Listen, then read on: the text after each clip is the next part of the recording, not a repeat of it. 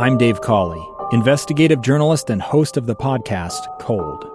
In October of 1985, a woman named Cherie Warren left work at a busy Salt Lake City office to meet her estranged husband at a downtown auto dealership. She never made it home. Cherie's car surfaced weeks later in Las Vegas. In the parking lot of a hotel casino. No one knows how it got there. Strange. It was strange. Both Cherie's estranged husband and her boyfriend raised suspicion for investigators. I kind of thought that he might have done something. But no arrests were ever made.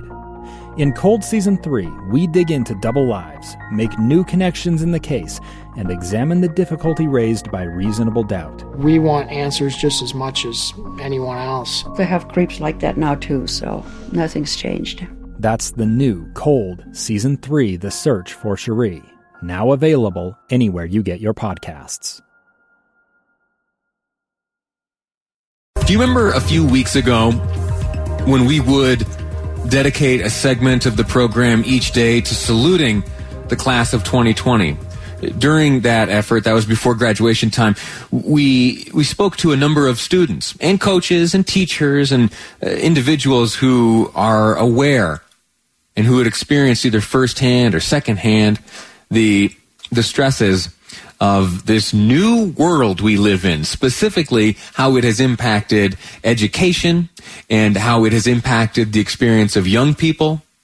And we have heard as well from medical experts around the state, around the country, and around the world, that the social interactions and what is derived from schools, what children get from going to school, is so much more than just what is printed in the textbooks. It's so much more than the formulas and the calculations and how to spell this or that and that piece of English history.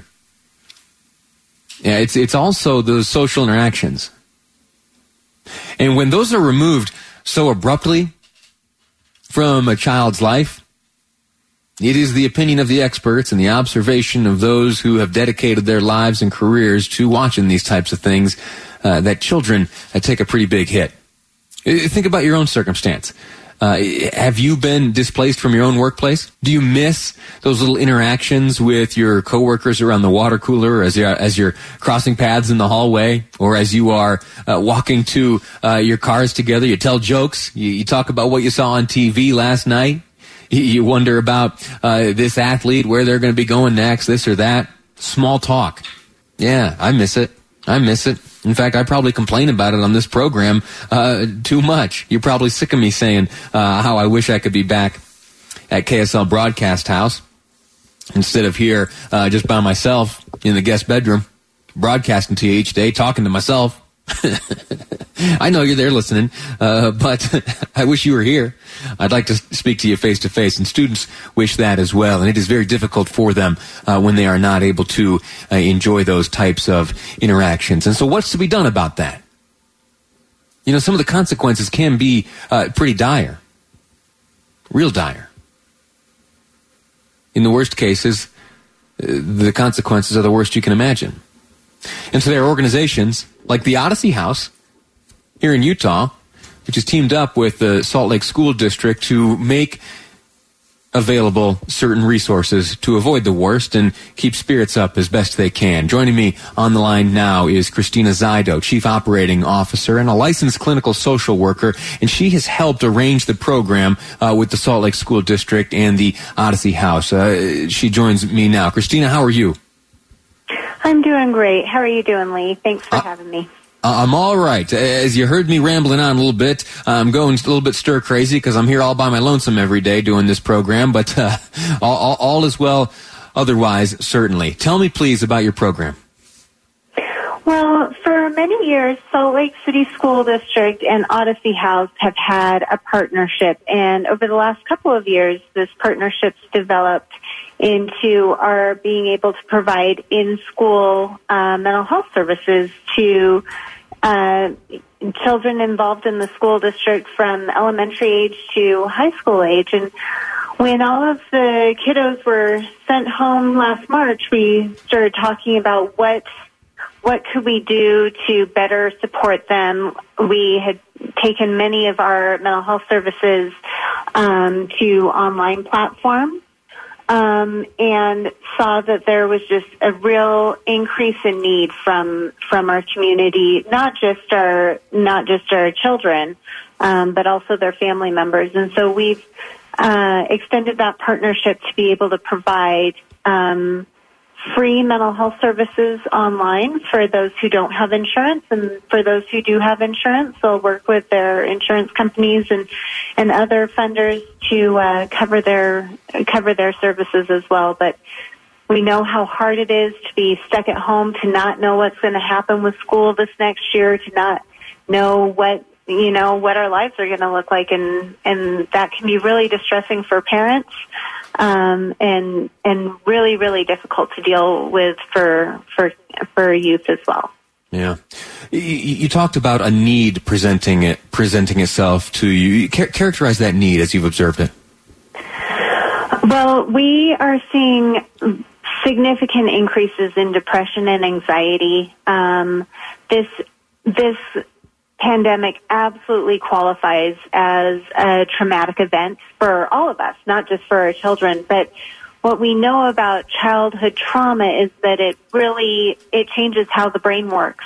And the way to combat childhood trauma in childhood is by developing resilience. And so we can help develop resilience by giving kids and families the resources that they need to give this changing world context, to help parents and family members have conversations that are constructive and supportive with their children and youth, and also to kind of help kids have a roadmap of what this might look like, and increase their sense of confidence and control over the situation that is making all of us feel pretty out of control right now. This circumstance is new. We've never experienced anything like this, and so that might bring about new behavior in children, behavior which is strange and maybe unidentifiable to parents. What are some of the signs in a child that might lead a parent to go down the path, contacting someone like yourself and take advantage of the resources made available by Odyssey House? Absolutely. I think it really depends on the age and stage of the child. So one of the things that parents see that is often surprising, because I think we, feel sad and isolated as adults, and we can identify that and maybe see it in our kids as well. But what becomes really confusing sometimes is when our kids are angry and disruptive and seeming completely dysregulated. And that is a natural response to the lack of structure and the abrupt lack of structure or shift in structure that they experienced early on in the pandemic. And then kind of a natural reaction to not knowing what the future might look like, and not having any guide rails on what all of this may be when we're hoping to go back to school. And so looking at signs and symptoms such as isolation and sadness are really important, but also looking at the more disruptive, outgoing behavior, anger, and violence, and those types of things, asking for support with those too, because this is a completely new situation for many families, and different kids are going to deal with loss in different ways. Christina Zajdal, thank you so much. Chief Operating Officer and a licensed clinical social worker, has joined together the Salt Lake School District and Odyssey House, bringing to parents and students throughout the district the services available through Odyssey House. Where can parents and students, if listening now, where can they learn more? The Salt Lake City School District has a link to our self-referral form on their website, or you can find it on our website, which is odysseyhouse.org. Outstanding. Christina, thank you so much for your help and your service here, and for joining us to explain it all. Thanks so much, Lee. Take care. ASL News Radio.